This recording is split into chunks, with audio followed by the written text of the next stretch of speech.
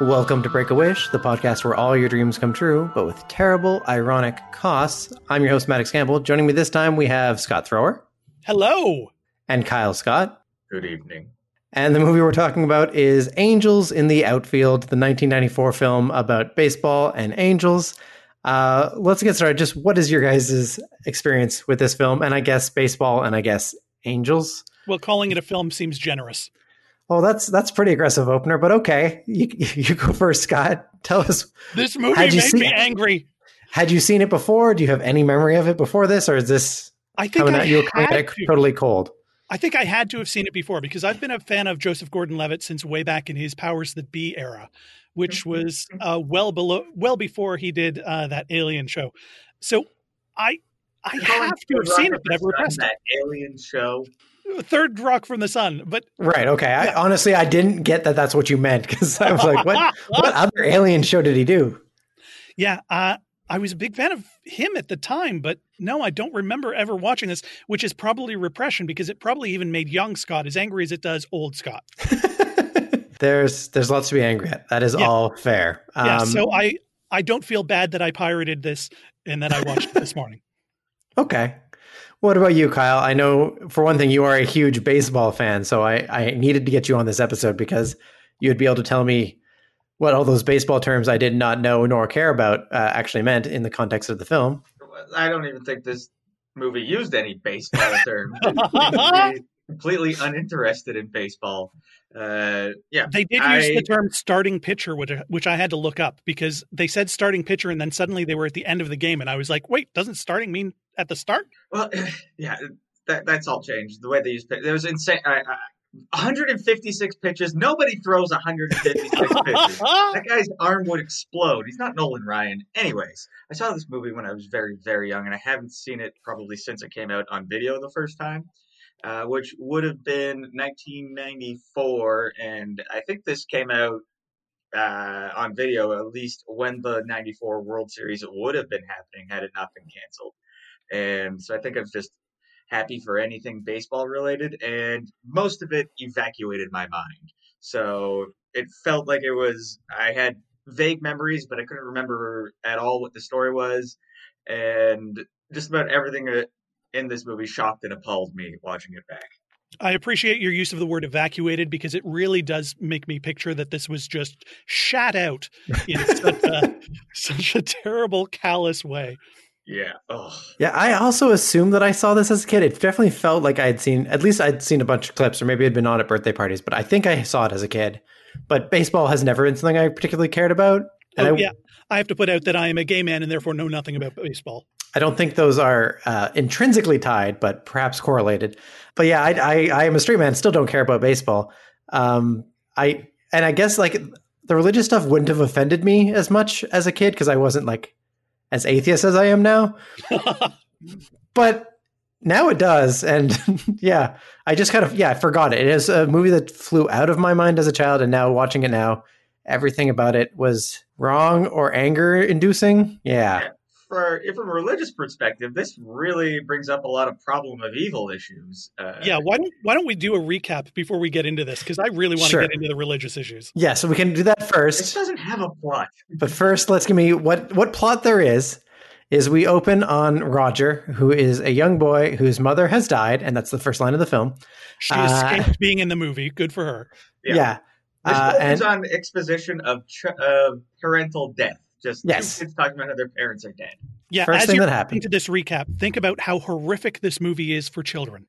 So, mother is dead. Father is absentee, so he's living in a foster home. But he sees his dad as he comes home, and he asks his father, when will we be a family again? And in a when pigs could fly type thing, he says, when the Angels win the pennant, because they're a shitty team. We're just minutes in, and Disney has already pointed out to children that your parents are likely to die or abandon you. Yes, because young Tate Donovan is just a leather-clad loser who has decided that he doesn't want the burden of a child, and to make that especially clear, he's leaving California to go north to find a job, and he has traded in his truck for a motorcycle just to make it more inconvenient to take his kid along. Yep. Don't worry. In a few years, he'll be in a movie where he falls in love with a very beautiful Julia Roberts, and everything will be fine for him. After he forces his child bride to drop out of school to marry him. Probably that movie, too. Okay. My Best Friend's Wedding? He is established as a very bad father, but the kid still wants his dad back and gives him that scenario. So the young kid, being an idiot, prays to God that he could have a family again. And since his dad said that it would only be if the Angels won the pennant, he wants God to help with that or whatever. Just for the context, are you calling him an idiot because he still wants to be with his dad or because he bothered with prayer? Both and other things. Wow.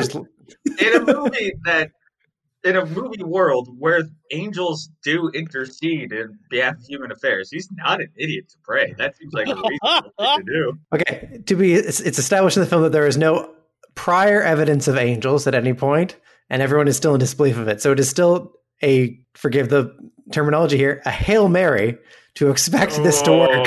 Oh, you wrote that. Even I got that one. Jesus. I didn't write it down, but I had to use it. So anyway, he now believes he's prayed to God. He goes to a game with his school group or whatever. And at that game, angels show up. They assist some of the players. He happens to win a ticket that lets him get a picture with the coach. So he tells the coach the reason they won this game is because he saw angels. So the coach gets him as a good luck charm to come to all the games and tell him when the angels are helping one of his players over one of his other players, so he knows which ones to put in. Oh, this recap is really going into the intricacies. Well, it's about to montage. Montage smash cut to they are now at the winning game of the pennant. And I guess the Angels decide they can't help on the last game, even though they helped on all the other games. This is also something that bothers me intensely as a baseball fan. So the pennant. What the pennant means is that Major League Baseball is separated into two separate leagues, especially at that time they're completely separate, didn't play each other at all during the season. We're still in the recap, Kyle. Okay. Yeah, let me finish this. I'm really close. There's problems with this. There's problems with the storytelling, too, because nothing the characters did has any bearing on this thing. It's just angels randomly helping out a team. Yeah, especially, again, I was able to montage a good 2/3 of the film right there. Just montage, this happens, and no plot develops during that point. Other than I think the characters are supposed to grow, but not a lot. No. The final moment is it's revealed that even though the Angels aren't helping, one of them is there to see off that one of the players is going to die of cancer and become an Angel soon. So I guess I'm not opposed to the gruesome death of Tony Danza, but geez. But for kids, it seems to come out of nowhere. And then so he has to pitch now, even though he's been pitching an absurd number of pitches and it should be taken out, as Kyle said. But they all do the whole flappy thing to tell him that there's an angel helping him. So then he has the will to throw the pitch and catch the hit and win them the game. Yay.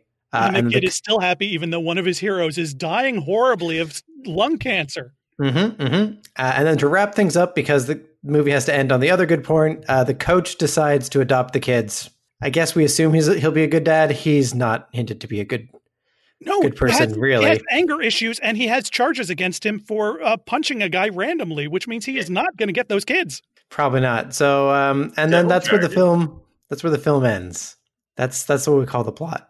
So yeah, let's move into some of our criticisms. Let's start. You know what? Fine, Kyle. What the fuck is a pennant? All right. So Major League Baseball, for those who don't know, which I think is you two, separated into the American League and the National League. Hence, when Christopher Lloyd, the boss angel, snatches the hat off the umpire, he says, "My name is Al." It's American League because it used to be that they even had separate umpires. Keeping the American League separate is actually fairly wise in this current era of coronavirus. No, it's the American and the National League. They're basically in all the same cities. And oh, God. Right. Yeah. They were originally two completely separate entities, but they joined together in 1901. Anyways, the pennant means that you have won your league and thus get to go to the World Series, which is the baseball championship. Because they are playing the Chicago White Sox, which is a team that is in their league. They're not in the championship, so they're about to win the pennant. So this implies that they are in the American League Championship Series. So At no point did they mention that the season is over and they're already in the playoffs. It's 1994. This would be the second round of the playoffs because that's the first year that they had the wild card in 3 divisions. And there's no sort of sense that where you are in time, what has been happening in the season. Is this the end of the season and they're about to win the division to get into the playoffs? Are they in Game 7 of the American League Championship Series and they're going to go on to the World Series? You're expected to care about baseball. This is a baseball movie with baseball branding everywhere, and the movie doesn't give a damn about baseball or assumes that children know nothing about it and nobody watching it would care at all. Whereas if you are a character if you are a child the age of Joseph Gordon-Levitt's character, you would be following along every day in the newspapers. You get very heavily into stats and standings, and little kids know a tremendous amount about baseball if they're into baseball. So that's just one of the many, many things that bugged me about how this movie portrays the season, the race, and just the sport in general, which is supposed to be the key obsession of this character. So how desperate do you have to be for a team name to go like, hey, what color are their socks? They did it twice. There's 2 sock-based teams. Yeah, that does not bode well for their marketing departments. I'm going to say sports teams have a notorious history of terrible names, either for terrible racist names or just that's the most boring thing to put on your team name. So in the 1880s when these teams started. Oh, God damn it. They didn't have mascots. God, we only have 40 minutes.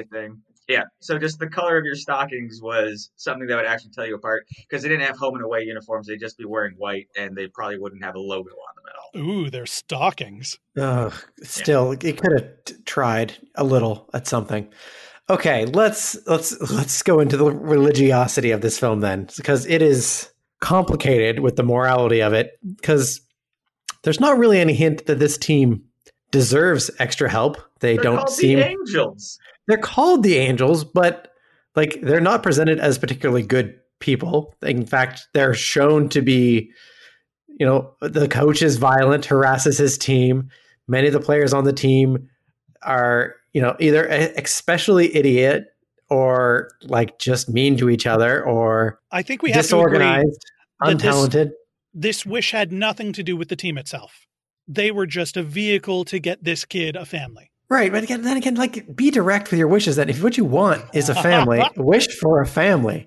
What is all this run around wishing of like, I'll wish for this thing so I get the thing I want? No, just if you're going to expect magic or God to intervene, just ask for what you want instead of something on the step to the thing you want. His father set up the condition, so he needed the condition to happen because he is a stupid child, and this is a movie written for stupid children. It is real contrived. But also, so like this has always been a thing that's been frustrating too. It's like the height of arrogance. If you do believe in an all-powerful God, you've got to assume he's got better things to do than pick which team wins a thing or like gives it to the team that prays the hardest. Like that just seems weird, right? You would think that, but the amount of players who in post-game interviews thank God, or the amount of, especially baseball players, who give the sign of the cross and point up as they pass home plate after having hit a home run, thanking God for it. I think at least the players are expecting God to intervene on a daily basis. Oh, yeah. But I think this is also a very Kyle-like God who creates rules about things, because this God had a rule that, championship games are off limits. So this God had thought about baseball deep enough to set out rules for when Angels can interact and when they cannot interact. And if you went into a fugue state when Kyle was explaining that, it wasn't even a real championship. It was like at most a second place championship. It was a qualification. So, yeah, it was like wasn't even a real big game. It was just a mid-tier game. Big. It's just not the biggest. There are bigger games to come. So it's weird to have the rules set at that tier. I don't know. Yeah, they won the semifinals. The only way this makes sense to me is that the Joseph Gordon-Levitt character is destined for huge, huge things, and they needed all of these dominoes to fall in a line. Because I can't see the Angels interacting and changing all of baseball just for 1 or 2 kids. There was also like a lot of kids that needed help in this film. Like, yeah, they focused in on Roger because he happened to make that one prayer, I guess. But I mean, like, he was white. Yeah, but like, like when they show that the poor kids who all get together to play baseball with the coach, like it really seemed like all those kids needed help, right? Like they were all struggling in poverty. Yeah, There's but at least one other kid with anger issues who got which made everything fine. I mean, seems like they still had a lot of struggles. Boy. One thing I did like, actually the only thing I liked about this movie, was that the opponents that are heavily featured at the beginning of the film are the Toronto Blue Jays. In baseball movies, Canadian teams are almost never seen or mentioned. You never see them in Major League. I think there's one little quick montage hint of one player from the Jays in Little Big League. You never see either the Expos when they were around or the Blue Jays ever, because the American audiences don't want to see the Blue Jays. And this is coming off 2 consecutive World Series championships. So I liked that you saw a lot of Toronto to begin with. I did like that. I suspect that's a budgetary thing, because the only baseball game they actually sank some of the budget into is that final game. That final game and suddenly elevated the film aspects of it. It was more visually interesting. The audience they went all out in, even though I love watching audiences because you can always see some of the extras who just don't care. And we had a good number of those existing in this movie, where like when the entire audience rose up to flap their wings, there was this one black lady who just stood up, and instead of flapping her wings, she was just trying to put things in her pockets and just study. All of her attention was on stuff she was putting in her pockets at that time. Well, I think she was playing a fan of the other team, and it's really her moment before is that, oh, this game is over. I need to get out quickly because this is not going to end well for me. She was acting. Yeah. Didn't seem like all of them were flapping. It felt like some of them were just standing up at that moment, and then like you kind of catch, oh, okay, I guess they're doing the flapping thing, but like some of them are just standing up because they've been told to stand up, and they're doing it in a wave. And there's clearly an AD running in front of them telling you, stand up now, stand up now, stand up now. I'm convinced some of those shots were actually just audiences doing the wave, and they cut them just at the appropriate time to make it look like, oh, maybe they were doing the wing thing. It could have been at an Angels game in 1993 because nobody would have been there. A lot of the shots in this are so tight that you probably had like 1 or 2 days where they just shot a bunch of crowd reactions and then had them on file to just slide them into whatever shots they came up with later. Well, and talking about those shots, I mean, the shots of Matthew McConaughey were so tossed in that clearly he only did 1 or 2 days on set for the entire movie, and they just slotted in those shots. But again, that's one thing I will talk about This film had a cast that has a couple big names that were big names at the time, but then a huge number of people who weren't big yet, who have become huge later. Adrian Brody, Matthew McConaughey, and Joseph Gordon-Levitt wasn't big yet. Like he was still just a little kid actor, right? He wasn't the star. He wasn't drawing people in. No, he wasn't doing Christopher Nolan films at this age. Exactly. So like somehow this was a king picker in that it's got some big names that came out of it. Not based on what they did here. I think anytime you have a cast this size, it's inevitably going to happen that a couple of them are going to actually manage to make it. Okay. I guess that's fair. Thinking about the size of the cast, one thing that is a hallmark of baseball movies, which is a genre unto itself, is finding comedy moments or just good character moments from different guys on the team, which you almost got in a few times. There was the stupid pitcher, there was the fat hitter, but you're overlooking the most talented members of your cast and giving them nothing to do. In terms of baseball movies, has there ever been another baseball movie where the actual players had so little say in how the plot went? Because essentially, except for the last game, it was all on the Angels. Yeah, no, this is there is a certain subset of Christian baseball movies, but I believe that still has more human agency involved. Yeah, I did also feel that this movie treated angels and God exactly like a Christmas movie treats Santa. Like it has the exact same thing of like, well, golly geez, you know what? I think I just happen to believe. And if you believe, then the angels will help you. Aw, shucks. Well, the angels are helping the team completely without their knowledge or input or reaction. So that if one child believes, the angels will help everyone, apparently. And also, they're cheating. They are very much cheating. It is a movie about cheating. Yes, It's definitely cheating. It's definitely cheating to have extra. If the angels are playing with you, that means there's too many players on the field. You've cheated. So this year, there's a huge cheating controversy in baseball. It was found that the 2017 World Series winning Houston Astros were cheating. They had a guy they were stealing the catcher's signs for what pitch was coming up, and they were banging on a garbage can to let the hitter know what pitch was coming. It's known as the banging scheme. And this came out over the past offseason. And now that the season has finally started up again, there's already been one opposing pitcher suspended for repeatedly throwing at their heads as hard as he can.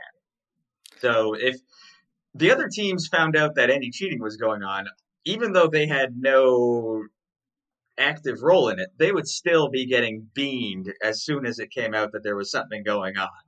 Baseball players are vindictive and vengeful.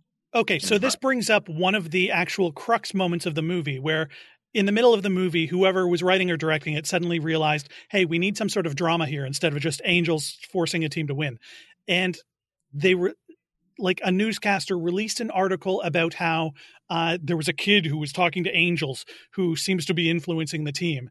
And suddenly there was this huge press conference just thrown in there out of nowhere, where for some reason someone would take this basic rumor that had been posted and suddenly made the entire future of the team dependent on this rumor. Yeah. Also, so in the U.S., especially the southern U.S., if it came out that a coach believed in angels and was using that as a good luck charm in the very superstitious thing that is all of professional sports, that's not even a controversy. That wouldn't even be. That'd be like, all right, particularly on a team called the Angels. Like it would be worth nothing of controversy. No one would be like, oh, we better fire that coach who's suddenly started winning the games that seemed impossible to win because he has a superstition that matches our faith. The input of a small child who claims to see angels and is making on-field decisions about who to play based upon that. But all of those decisions have been shown to be right, and it is apparently the day before Game 7 of the American League Championship Series. There is no possible way that he would be in any jeopardy of losing his job. It is completely contrived in a very contrived movie. It's an unreal moment that shatters the unreality of a terrible movie. The only thing it was there for was to give the foster mother that chance for her quote unquote fantastic speech. Gave her some lines, yeah, a bit of a monologue other than just, showing up every once in a while to help the kids eat food. And drive places. And drive places. Yeah, it also had a moment for Tony Danza, who probably would have been second billed star for this movie, to have one of his 3 points of actually being in the movie, because he's set up as this redemption arc of a former star, but you never see anything going on with him. There's like one scene at the beginning when he's injured, another scene, I am still injured, another scene, hey, you used to be somebody, and then he's pitching and he's good, but you never check in with him. You never get any sense of interiority with him, and then you find out he's dying of cancer. Yeah, he doesn't earn that moment of standing up for the coach and saying, I'll only play for that particular coach, because they were enemies at the beginning, and we never saw the moment where that changed. All we saw was that suddenly whenever he coughed, there was blood splatter all over his cheeks because he was dying of cancer. Oh, I don't remember ever seeing blood splatter on his cheek. I remember he coughed once early in the film. He coughed once. And then after we found out about the cancer, he coughed pretty much in every shot we saw of him. Oh, okay. After that. There's got to be a cut of this film that is actually about their relationship in more detail. There must be the Snyder cut of Angels in the Outfield that gives Tony Danza his due. Oh, yeah. It's an indie film about their gay romance that went wrong. What happens in Cincinnati does not always stay in Cincinnati.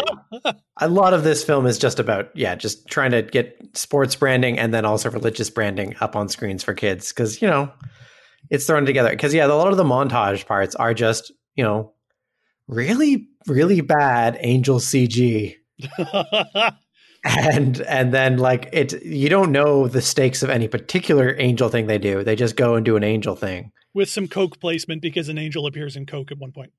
They do call it a Coke cup, not a cola cup, not a soda cup. No, name drop for sure. Yeah. Well, you get the sense that the Angels do help hit home runs and catch balls that probably should have been caught anyways. But the they just don't give a sense of, are they helping them win? How far back are they? They're in last place. There's no Major League, the film style progression to the team. It's just the Angels are helping, so they must be winning. So they must be in the championship at the end. There's no real sense that the team is coming together, that there's a wider. You see that suddenly the stands are full, but the only person who's commenting on the team hates the team no matter what. So Right. Yeah, don't how get a does the sense team that this is inspiring people. how do they feel any sense of accomplishment as a team if they realize Angels are doing all of the work? They shouldn't. They shouldn't. honestly shouldn't. No. Yeah, they're not. There's also a confusing thing where it's hinted at but not well explored that the help is conditional. Because at one point the kid says like, "Hey, maybe you shouldn't swear so much." I don't think the Angels like the swearing. And I feel like there's at least one other thing where like they were like, that comes entirely from the kid, though. So we never hear the Angels say, "Oh yeah, stop cheating on your wives and stop chewing tobacco." Yeah, It all comes from the kid. The only thing you get from Christopher Lloyd, Boss Angel, is that he literally says he's capricious. He's doing this all on a whim for no apparent reason. He doesn't really think anybody deserves this. He's just doing it, and because right now they feel like doing it, and they might not do it in the future. Like we can withdraw this help at any time. You have not earned this, so you cannot lose this. This is a very Calvinist, deterministic kind of help, because there's no sense of good works, or you know who you have the damned and the elect, and apparently. I was thinking about some St. Augustine on this too. Yeah, and the Angels are doing this for the kids. So if someone on the team, say, gets arrested for hiring a prostitute, they're not going to screw over those kids as Angels just because of a guy having sex with a prostitute. Yeah, I think what Kyle is saying, that it's predetermined that God chose at birth that kid was going to have good things, and so the Angels would help him get what he wants. And other kids be damned arbitrarily just because God has random choice of who he likes. That is why I think this kid is the second coming of Christ. Okay. I would like some further evidence of that other than what we've presented so far. As Angels at his beck and call. There is no reason for this level of divine intervention for a kid unless there is something that God really needs out of this kid, something that the kid is going to grow up to be. Maybe the kid is going to be John Connor. We don't know, like save the world from technology or something. But from this kid is doing robots. something big. Yeah. This isn't just a random kid. This is a kid who God needs on the chessboard for some reason. I mean, I'd rather watch that movie of when he grows up and realizes that when Angels helped him win a baseball game as a kid, it was preparation for the coming robot wars. Yeah, I suspect there was a sequel to this, but I doubt it was that. And I think that was a mistake on Disney's part. No, there are two sequels. One is wait, what? They're made for TV. I looked it up. And this is a remake, so there's a lot of movies in this series. Yeah. Oh boy. So the second one is a football one, because that's sort of the Air Bud, where you do a sports movie with a ridiculous premise, so you just do another sport with a ridiculous premise after it. And then there's another sequel that is baseball centric, which features Patrick Warburton as a pitcher who just has an angel help him. Do they still have Christopher Lloyd or no? To give up on him? No. They can't afford him. Did this movie also in some way lead to one of the Hot Shots movies or something like that, where they spoof sports movies? I don't recall this being spoofed in that sense. You don't really have the scary movie or date movie kind of thing happening yet. It was part of the golden age of children's baseball movies, though.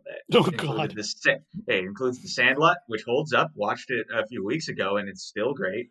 Little Big League and Rookie of the Year. There was a lot of really good baseball movies coming out, and this just came out in the same wave as Bull Durham, which is a fantastic film. So it's A League of Their Own, and another supernatural baseball movie, Field of Dreams, which will make any man of a certain age cry about his relationship with his dad.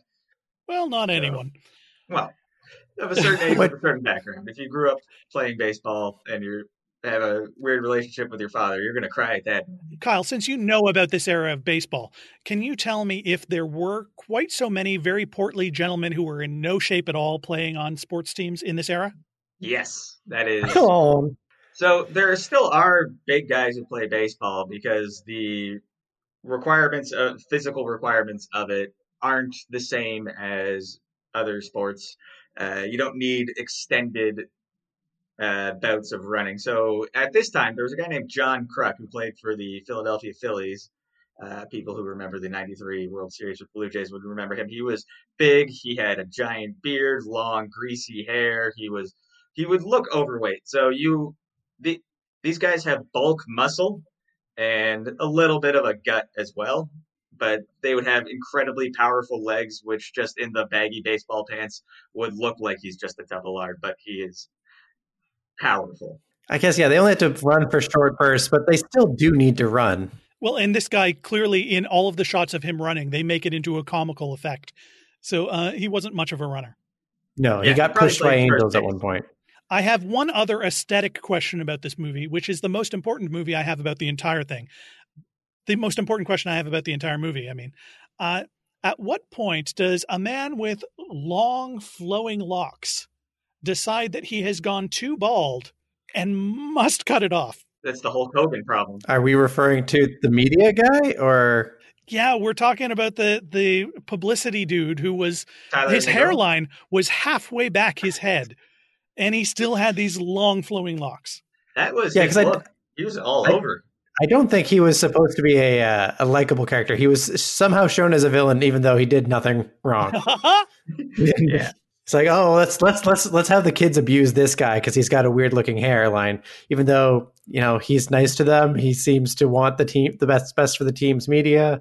He's just trying to work a hard job with an abusive coach. Yeah, I feel for him. One of the small character elements that they put in. They also did a newscaster, another newscaster who sat next to the main newscaster who kept trying to get on the air and just couldn't do it until the very end. So there were a lot of these little grace developments that they put for sub characters, even though they didn't really give any character development to the main characters. No, they just assumed that they deserved it, and then they didn't get any better. And then these other characters they went somewhere in their arc, but they were given so little time that you didn't really feel any of it. Yeah, the color commentator from the radio duo is, I think, a reference to Bob Uecker and his sidekick in the Major League films, where the sidekick there, the color commentator, is supposed to just give stats and analysis.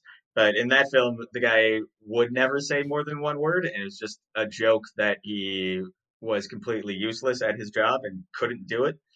But in this film, they want us to, one of the main villain, I guess the main villain of the film is this radio play-by-play.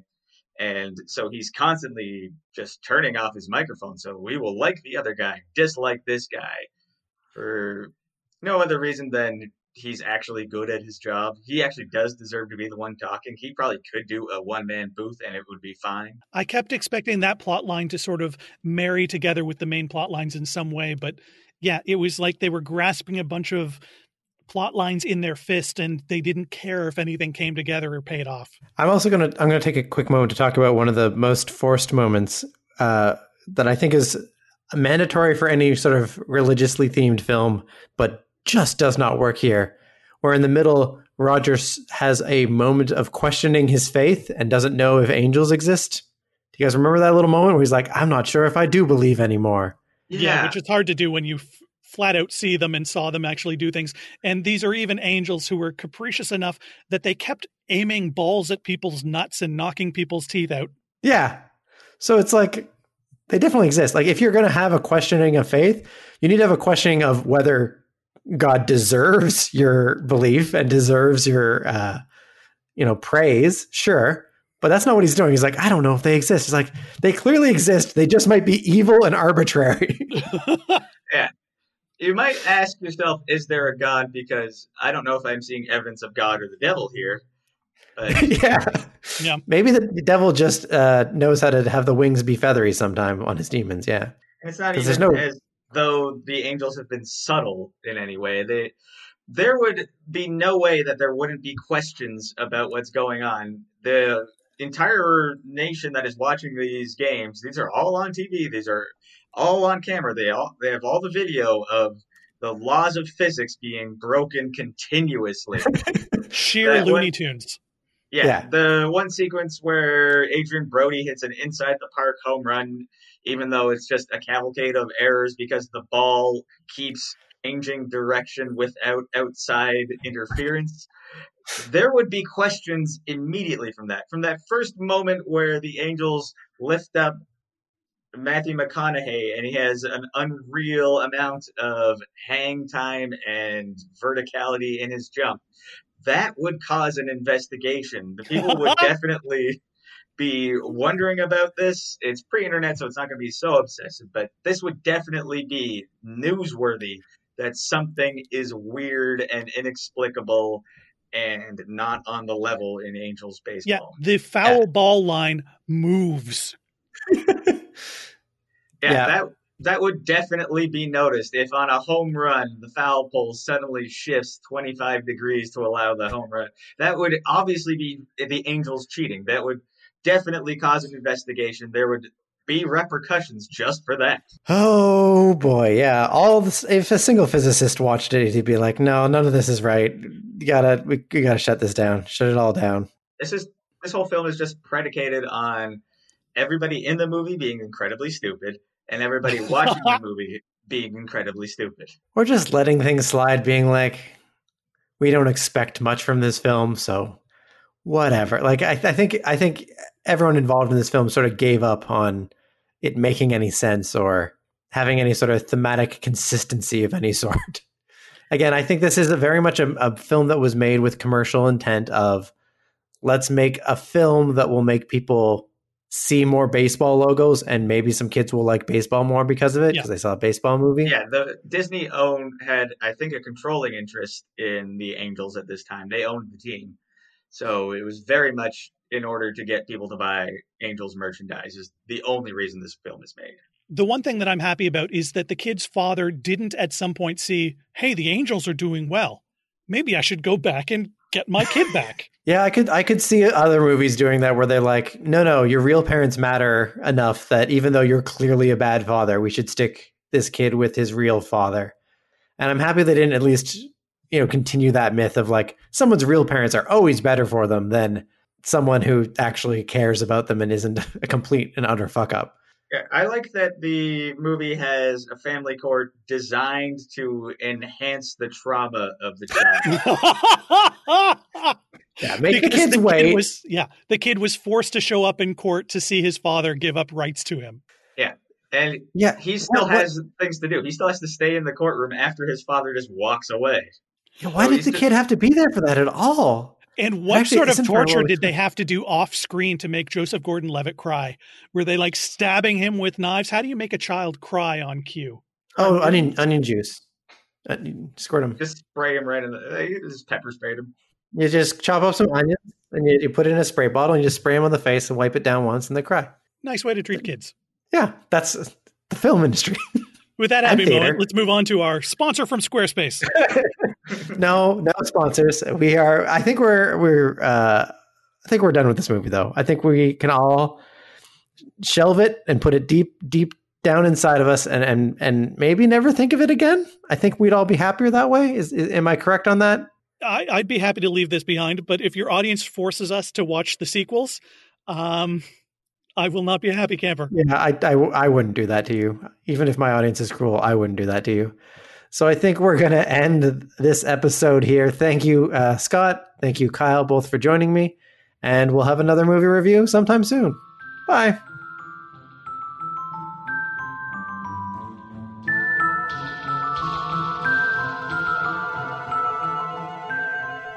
Well, that's what we came up with, but we want to hear from you.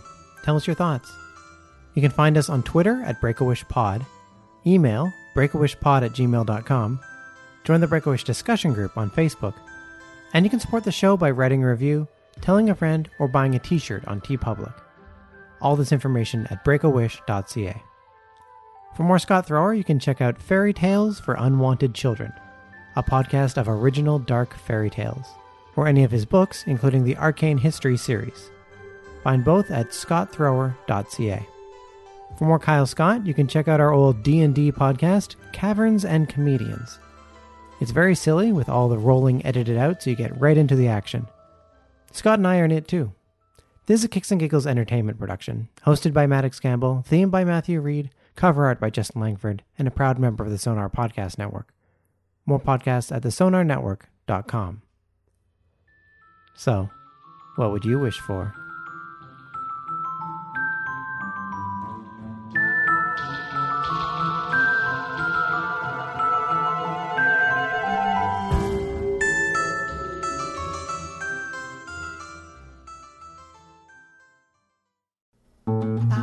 This podcast has been brought to you by the Sonar Network. Sonar! Once upon a time, there were dragons, fairies, wishes, and farmers. These aren't your happy endings for your overachievers, or your precious babes with bright futures. This is Fairy Tales for Unwanted Children, an excellent, unsettling podcast, says Tampa Dad 66. As calming as it is eerie, Becca James of avclub.com. Wow, that was pretty good. You, about 15 minutes from now. Fairy Tales for Unwanted Children. unwantedchildren.ca.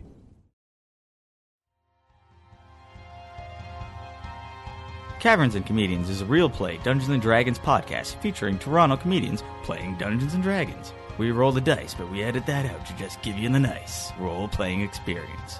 Featuring acts of heroism. I've got his wallet. I mean, I didn't mean to kill him, but he was bad, right? We're pretty sure? Do I have to heal you? I don't want to. Can't you just die? Ooh, Dungeon Master! My safe word is potato! Stumbling towards goodness one roll at a time. Caverns and Comedians can be found on iTunes, Google Play, or kicksandgigglesentertainment.com.